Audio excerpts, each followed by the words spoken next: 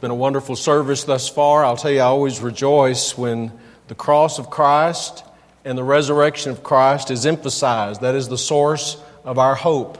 And I want to look at a passage today in the book of Acts. If you have your Bible, I'd invite you to be turning to that passage. It's in the second chapter of the book of Acts. You have Matthew, Mark, Luke, John, and then the book of Acts.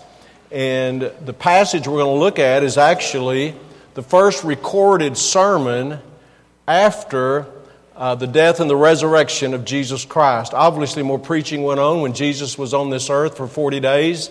But this is a sermon that Simon Peter preached, and in it he emphasized the subject that is so much on our mind today, and that's the resurrection of Jesus Christ. I'm going to allow you to be seated while we read today, but I want to begin reading in verse 22 of Acts chapter 2. Simon Peter is the preacher, and the occasion is the Feast of Pentecost. And there were three major festivities or festivals or religious holidays in the Jewish tradition and culture.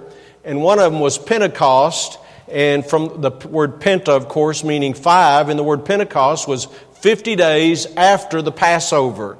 And the Jewish people celebrated the Passover every year because it was the time that they remembered that was through the sacrifice of a Passover lamb, they were able to be delivered from Egyptian bondage. And so this was a ritual for them. Every year on Passover, they celebrated that the blood of the lamb on the doorpost and the lintel of their home provided salvation for them. 50 days after the Passover, or after Passover, was Pentecost. It was called the first fruits. And so this is 50 days, as we're reading here, 50 days, the day of Pentecost, after their Passover, which also happened to be 50 days after Jesus died on the cross, who was the fulfillment of that Passover lamb. He was the Lamb of God that would take away the sins of the world. Because of this holiday, multitudes of people that normally don't reside in Jerusalem are here, and Peter is addressing what is taking place. The Spirit of God has been poured out as was promised by Jesus, and now He's standing to teach and to preach. Look with me, if you would, in Acts chapter 2 and verse 22. You men of Israel, hear these words. Jesus of Nazareth, a man approved of God among you, by miracles and wonders and signs, which God did by Him in the midst of you, as you yourselves also know. Him, being delivered by the determinate counsel and foreknowledge of God, you have taken, and by wicked hands have crucified and slain, whom God hath raised up, having loosed the pains of death, because it was not possible that He should be holden of it. And then if you look down in verse 37, it says this. Now when they heard this, when they heard Peter's message, they were pricked in their heart and said unto Peter and to the rest of the apostles, Men and brethren, what shall we do? We're going to look at this message that Peter preached today and look at some of the contents of the message and then the response of the people to the message that Peter preached. And let's pray and ask God's blessing today on His Word. Father, thank You for the Word of God, and thank You for the reality of Your love for us in sending Your Son, Jesus Christ, to come to this earth, to live a perfect life, to prove and to demonstrate His perfection and His power in healing all manner of sickness and disease and the truth that He preached. But then eventually, by His own will, surrendered to the death on the cross as a sacrifice for our sin. And God, we thank You for that sacrifice and for the blood that was shed that we might be cleansed and forgiven. But we also thank You, Lord, today for the empty tomb, that 3 days later He raised from the dead. And we pray that today You'd help us just to grow in our understanding and appreciation of what You've done for us. And we thank You for it in Jesus' name. Amen. As I look at this sermon, that Simon Peter preached, the first thing he addresses to them really is who Jesus is. They weren't, Jesus, it wasn't like Jesus did what he did and said what he said and lived the way he lived in some sort of a secretive place. This is the city of Jerusalem where Jesus went often. And they were aware of his ministry. They knew that he was a miracle worker. They observed what he did. And so he says in verse 22, "You men of Israel, hear these words. Jesus of Nazareth, a man approved of God among you, by miracles and wonders and signs, which God did by him in the midst of you, as you yourselves know." Peter was reminding these listeners, you yourselves know, you're aware of this miraculous life of Jesus Christ. And interesting, in verse 23 it says, "Him being delivered by the determinate counsel and foreknowledge of God." Peter was reminding them that it was God who came up with the plan that Jesus would go to the cross. Now, they may have carried this out. They may have fulfilled and carried out God's will. But the words predominant or premeditated, really, the providence of God was in sending Jesus Christ to this earth. And young people, it's important to know today that when they took Jesus Christ to the cross, they didn't force him to go. He willingly went. He went because that was his mission in life, to go. And so Peter's reminding them it was because of this counsel of God, this foreknowledge of God, that he went. And then look what he says in verse 23, "You've taken and by wicked hands have crucified and slain." He was telling them, you're the ones that are responsible. The people he was listening to him, you're the one that are responsible for the gruesome crucifixion and death of Jesus Christ. It's hard for us to imagine the kind of death it was, the form of death that it was. I'm reminded of the words of Isaiah hundreds of years prior to this, when Isaiah said in the last part of Isaiah chapter 52, concerning this event of Jesus' death, that his visage was marred more than any man. That means that he was so disfigured, Jesus was, because of what he went through, the crucifixion, the beating, the torture that he went through, beyond comprehension. And what Peter's doing, he's taking that gruesome death and putting that responsibility upon those Jews. You're the one that did this. You're the ones that was responsible for him being crucified. God ordained it, God orchestrated it, but you're the ones who carried it out. Your wicked hands slew him. And it wasn't in ancient history they slew him. It was only 50 days prior to this message that Peter is preaching. And they knew that he was dead. They had a say, they had a part in his crucifixion those few days prior to this. And at the time, to be frank with you, many of them were glad. They thought he was an imposter. They thought he was a liar. They didn't appreciate his message and what he was doing. But there was something they didn't count on when they crucified him. Look in verse 24, it says, "Whom God hath raised up, having loosed the pains of death, because it was not possible that he should be holden of it." 3 days and 3 nights after the lifeless body of Jesus was put in this borrowed tomb, Jesus showed himself alive. I never get tired of thinking about it. I never get over the awe of it, that God raised Jesus from the dead. There's no greater miracle than this. How can a lifeless body, days and nights dead, be brought to life? And the answer is only by the power of God. Jesus Christ did it. At the heart of Peter's preaching is this testimony of the resurrection. If you look in verse 32 of this same passage, it says this, "This Jesus hath God raised up, whereof we all are witnesses." Now, when Peter says we are witnesses, that means he saw him firsthand. It wasn't hearsay. It wasn't secondhand. He saw Jesus after he was raised from the dead, and he says, we are witnesses. We witnessed his life. We witnessed his death. But we witnessed that 3 days later, he was alive. We saw him after he raised from the dead. And this theme of the resurrection is found so often in the preaching of the apostles. And if you're here in Acts chapter 2, just turn to the left maybe a page or so. In Acts chapter 1,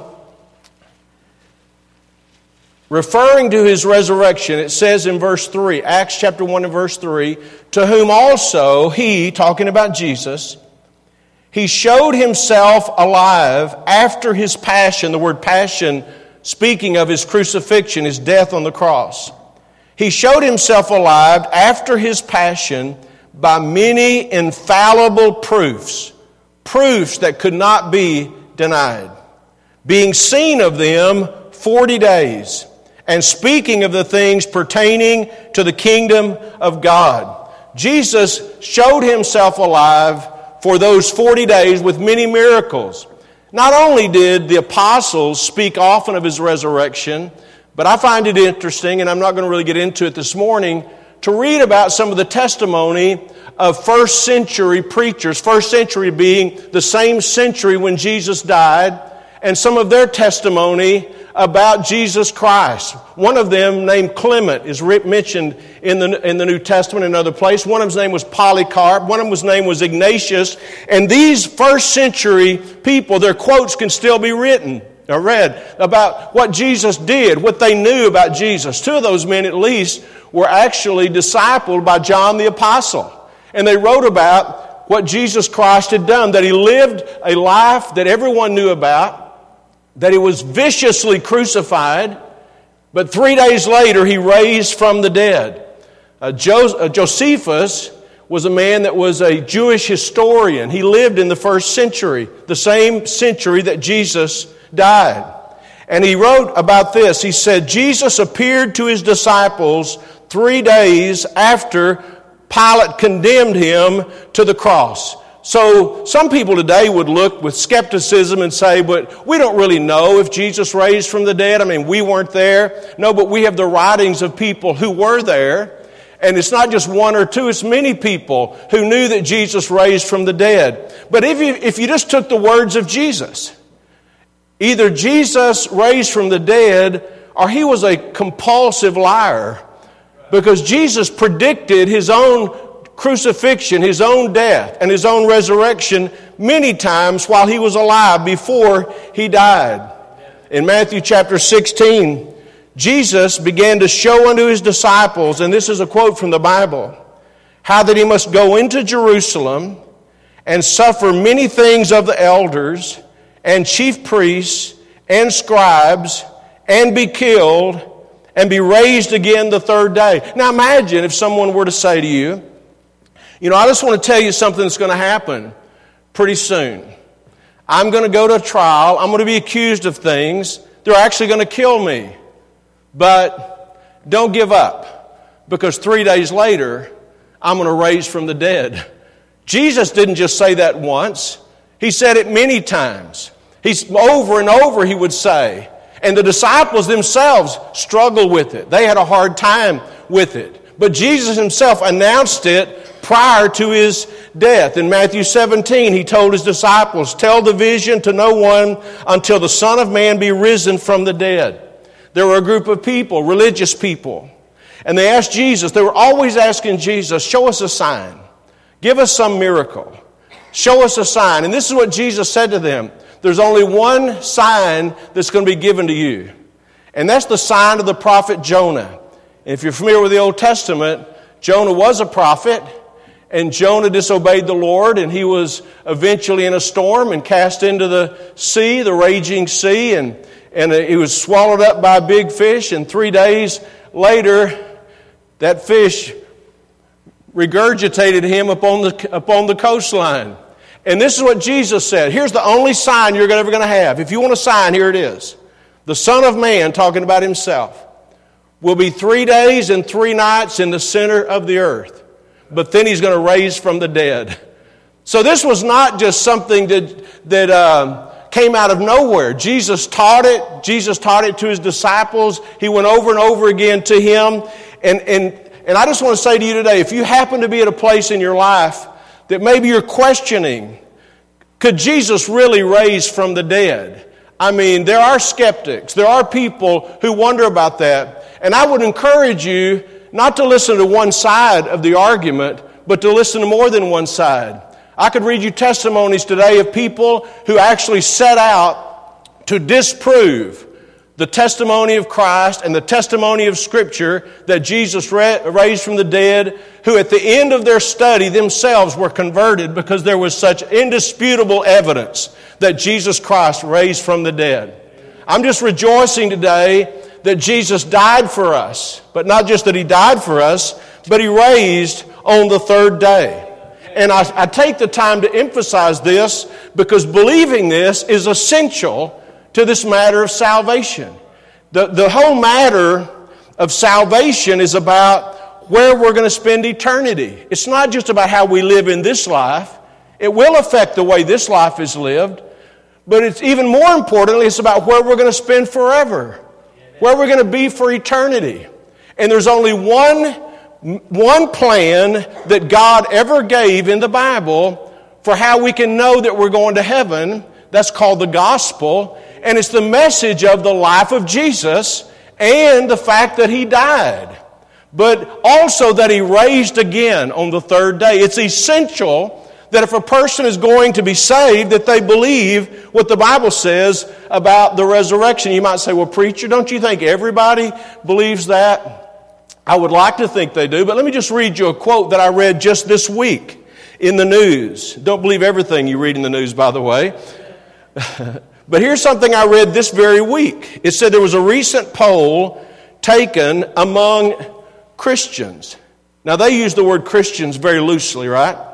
There was a recent poll in the United Kingdom, in Britain, England, about Christianity, and it says this. Here's the point I want to make. 46% of Christians believe in the death and resurrection of Jesus Christ. In other words, less than half the people who claim to be a Christian, in this poll, less than half the people who claim to be Christian believed in the death of Christ and His resurrection.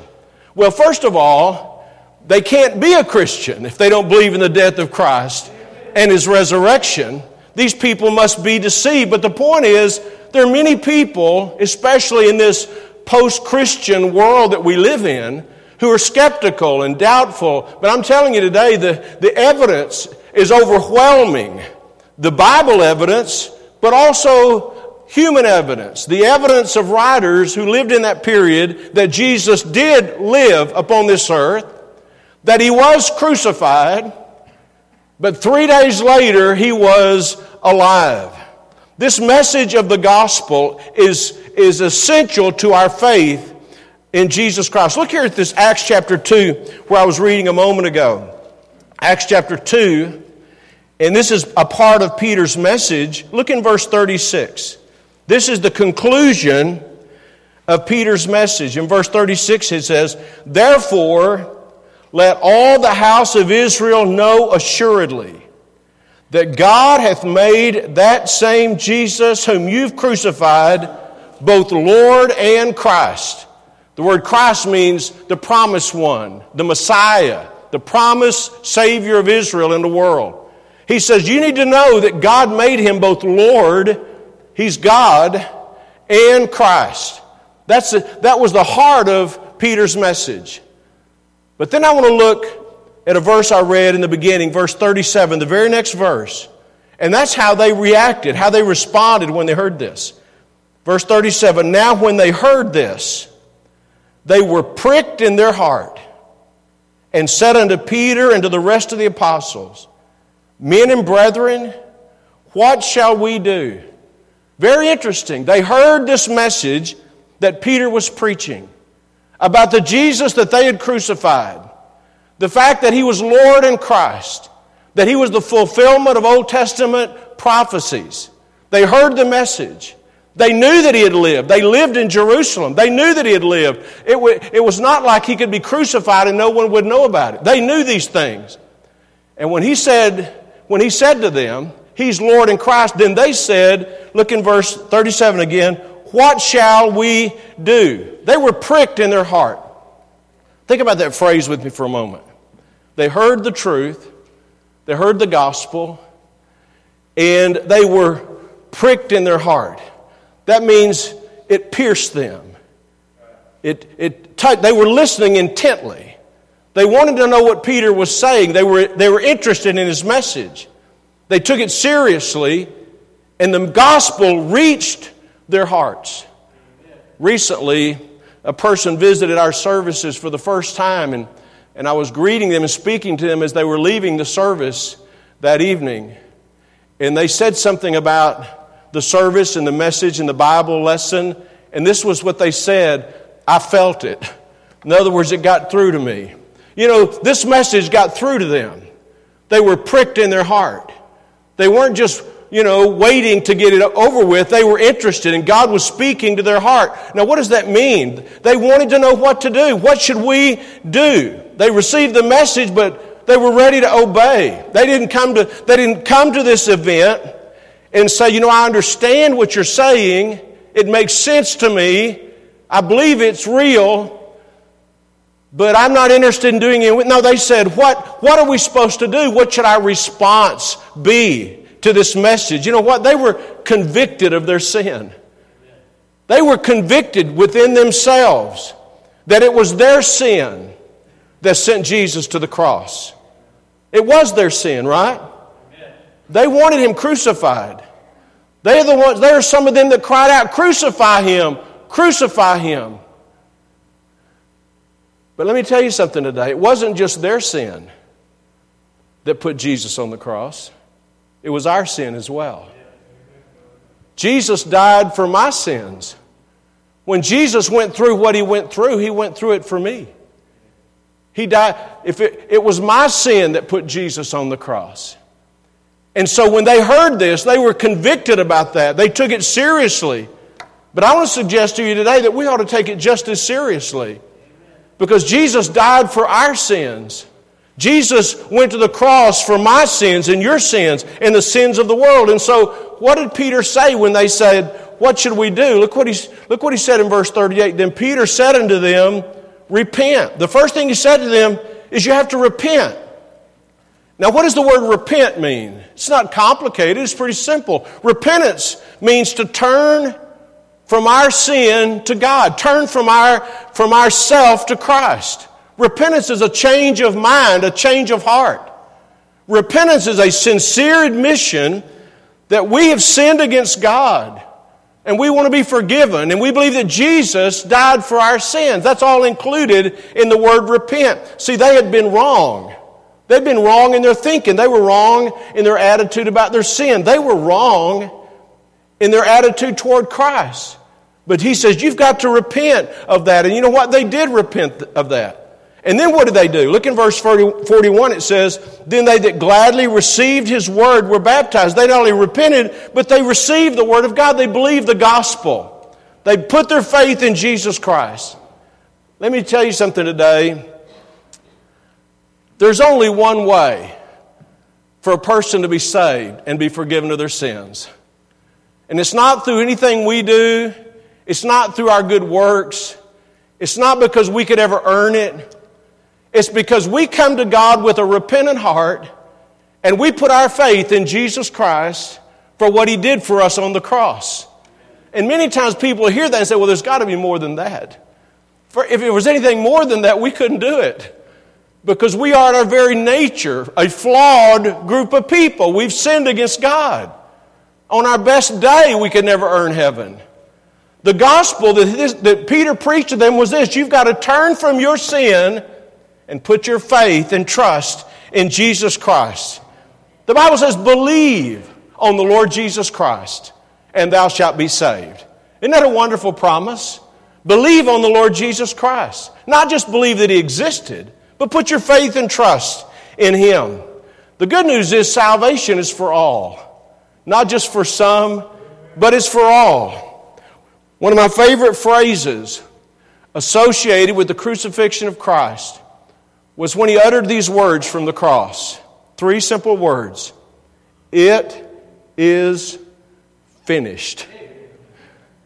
When He died on the cross, He said, it's finished. Everything that needed to be done for mankind to be forgiven is finished. The responsibility for us is not to somehow earn it. Our response is to believe it, to put our faith and trust in Jesus Christ. He died for our sins, and 3 days later He raised from the dead. But we must personally receive that truth. And these people, not all of them, but 3,000 of them at one time, believed that message, that Jesus died for them, paid for their sin, did everything necessary that they could be forgiven before a holy God, and raised again on the third day. And they put their faith and trust in Jesus. And they were baptized in verse 41. It says, then they gladly received His word, were baptized. And the same day there were added unto them about 3,000 souls. They were baptized. Now, I think it's important to say this. They weren't baptized as a part of their salvation. They were baptized because they were saved. There's a lot of misunderstanding about that. Matter of fact, I'm going to take just about a minute or less and clarify something. Maybe it would help you. Look at verse 38. It says, repent and be baptized, every one of you, in the name of Jesus Christ, for the remission of sins. Now I want you to think about that word for, maybe even underline it or circle it, because that's a key word. Some people believe that you have to be baptized in order for you to be saved, for the remission of sins. But I want to remind you that the word for can mean one or two things. One of our men this afternoon after services is going to go to the county jail. He's going to be preaching over there. And he would say about those people over there that they're in jail for breaking the law. Now, are they in jail in order to break the law? Or are they in jail because of breaking the law? The word for here means because of. It's not saying repent and be baptized in order for you to be saved. You're baptized because you've been saved. When we are saved, it's by faith in Jesus Christ. But after these people were saved, after their sins were forgiven, they wanted to follow the Lord. As a matter of fact, one last verse we'll look at. Look in verse 42. It says, and they, talking about these people, very important thing to think about this morning, and they continued steadfastly in the apostles' doctrine and fellowship and in breaking of bread and in prayers. These people had not even been converted before this. They had not even been saved. These were Jewish people who did not, up until this, put their faith in Jesus Christ for their salvation. But when they got saved, verse 42 says, they continued steadfastly. Their lives were changed. They wanted to be in fellowship with other Christians. They continued steadfastly, the Bible says, in the apostles' doctrine. They wanted to learn about the Bible. They continued to pray together as a church family. If you read those words, they became followers of the Lord and faithful members of the church there in Jerusalem. Their lives were changed by the message of the gospel.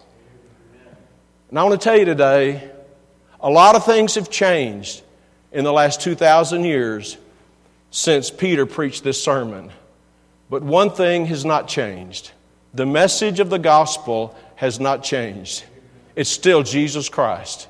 It's still Jesus Christ who died on the cross, not for His sins, but for our sins, and was buried, and 3 days later raised from the dead. And what else hasn't changed is that people who believe that message and put their faith in that message are changed by the grace of God. Saved, forgiven of their sins. Jesus called it being born again. Not because of an emotional feeling, but because of our faith in Jesus Christ. At the center of these transformed lives here in Acts chapter 2 was the death of Christ and His resurrection and their response to the gospel. I'm not saying that they had anything in their own good will or deeds or effort that saved them, but I'm saying this: had they not responded to the gospel, they would not have been saved. They responded to the message of, what should I do? What should I do? And Peter could have said, well, you need to join the church, and you need to start giving your money, and you need to start serving and helping people, and you need... No, he didn't say that. He said, you need to repent and put your faith and trust in Jesus Christ. Amen? It's still the message. I ask you today, in your own life, can you say with confidence, I've done that? Maybe recently, maybe a long time ago, but you could say, I've done that. I want to tell you, this is the message that must be believed for a person to be saved. There's no other way. It's not a difficult way, but it's the only way. It's not complex, but it's the only way. By the way, this is the message that everyone needs to hear. Everyone. And this is the message that we all need to share with other people. But it's the message that must be believed. Whatever your age today, and wherever you came from, if you come to this church often, or if you're new to the church, visiting from the community, listen, whoever you are today, answer this question in your mind. Have you personally received Jesus Christ as your Savior? And do you know with confidence that you're going to go to heaven when you die? And if you say, I don't know, I'm not sure, then today would be a good day to settle that issue and say, I want to do what they did. They repented of their sin and said, God, I want to be saved. Receive Christ as Savior. You could do that today. It'll be the greatest day in your life. It'll be an Easter Sunday you'll never regret or forget. Amen? And you can do that today. You may be sitting and saying, well, that's what I want to do. How do I do that? If you're sincere, if you'd like for someone to talk to you about that and help you in just a moment, there'll be people available to help you to do that. It's not about getting baptized. It's not about joining. It's about receiving Jesus Christ. You say, well, don't you think people can do that without assistance? I'm reminded of a story in the book of Acts in the Bible where there was a man sitting in a chariot reading this very message. And one of God's men named Philip went up to the chariot and asked him a simple question.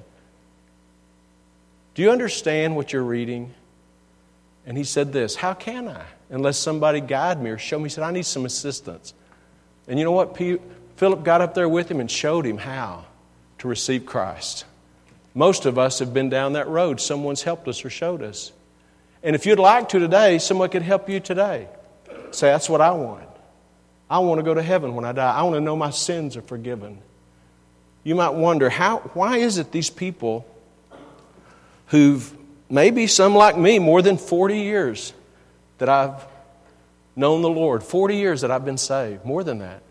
You say, well, how come those people just still really seem so happy about it? Because it changed our life. It gave us hope and purpose. It gave us a promise of heaven. It gave us the peace of knowing our sins are forgiven. And I wish everyone had that same peace in their heart. Amen?